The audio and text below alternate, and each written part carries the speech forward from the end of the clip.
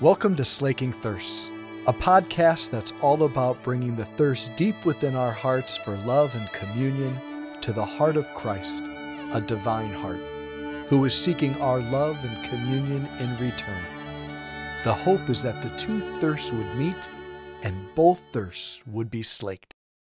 So when I was a junior in college, when I was at Borromeo Seminary still, one of the opportunities I had was to go on this medical mission brigade, this medical mission trip, so to speak, to Honduras. So there was a relationship that the seminary had with Jesu Parish in University Heights, and so there was a group of seminarians and a few priests who went with this team of doctors, nurses, medical professionals to Sociedad Amigos de los Niños in right outside of Tegucigalpa in Honduras. So I signed up to be, at the time, one of the translators for the medical mission brigade. I was still really, really good at Spanish back then. I haven't spoken it in 15 years, so it's not quite where it was. No bueno, as they say now. But I was really good at Spanish back in the day, and so I signed up to be one of the translators. So the first morning, so we arrive obviously in Tegucigalpa. We get to our kind of base camp, and then what we did the next morning is we had a very early wake-up call about 4 o'clock in the morning. We all packed all of our supplies and equipment into this bus that seemed like it was half the size for what we needed. So we were all packed into this tiny bus.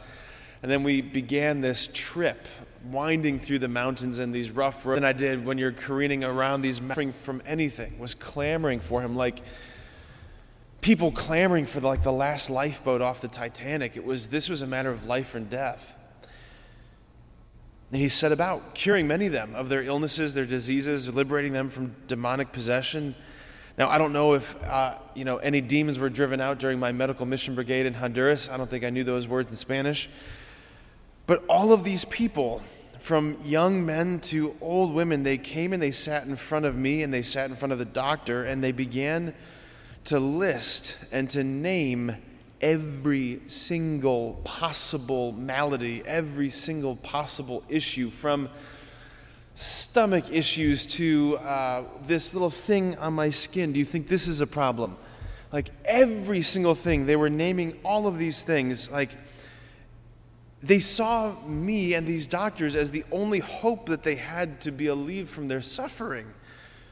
And so they bore it all. Like it was a tell-all experience. They said all of it, unvarnished, unpolished. I heard things from the mouths of 80-year-old women that no 20-year-old man should ever hear them talking about. Thank God it was in Spanish, okay? So that helped. But there was no embarrassment, though. There was no embarrassment. There was no snickering. There was no balking at it. It was just, this is what I'm suffering with. This is my issue. And if I don't say it, I won't be healed. I won't be healed. I've often thought of these people. I've often thought of this experience when I prepare an examination of conscience. I try to get to confession maybe once or twice a month at least, if not more.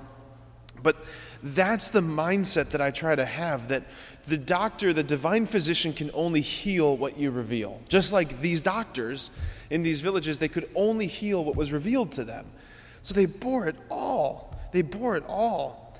So often what I experience, not necessarily here, but I've experienced in the wider context of being a priest here in confessions, that many, many people polish their sinfulness. They polish their examination of conscience list to make it sound a little bit more presentable, a little bit more palatable.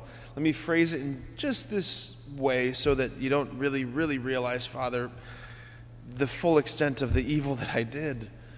We polish our sins because we get embarrassed by them, because I think, and I know this because I'm a penitent too, that somehow the priest is going to think less of me. I really want to give you like a priestly tell-all moment right here this morning, that what it's like on the other side of the screen. This is what it's like. There's just simply nothing that I find more irresistibly lovable than vulnerability.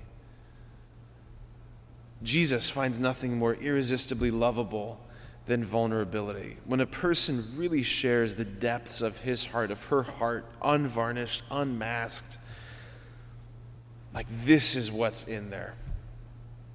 And the only thing I've ever felt as a response to that, as a confessor, has been immense compassion, immense love. It's like the opposite, whatever the opposite is of disgust and like recoiling is what happens in the presence of vulnerability.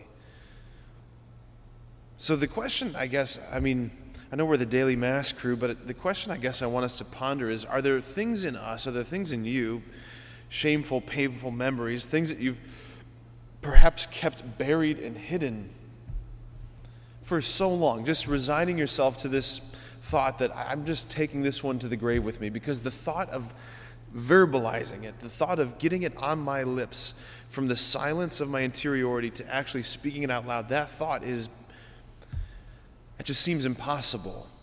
I could never say this.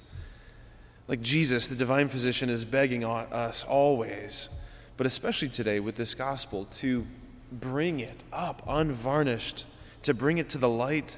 Because the only one who's manipulating us through fear in that regard is the enemy. Those are the prison bars that he has to keep our hearts dead. And in the gospel we heard on Monday in Mass, Jesus strides into the synagogue in Capernaum, and he receives the scroll from Isaiah, unrolls the scroll, and he reads the scroll. And this is what he said on Monday, and he's saying it to us every single day. He says it to every person as they step into the confessional. The Spirit of the Lord is upon me, because he has anointed me to bring glad tidings to the poor. He has sent me to proclaim liberty to captives, recovery of sight to the blind, to let the oppressed go free, right? And to proclaim a year of acceptable to the Lord. That's what he wants to do. That's his job description. And the only way that he can do that and fulfill that is if we bring our hearts unvarnished to him, like these people in the gospel, like those good people of Honduras. He wants to set us free. Set us free. Amen.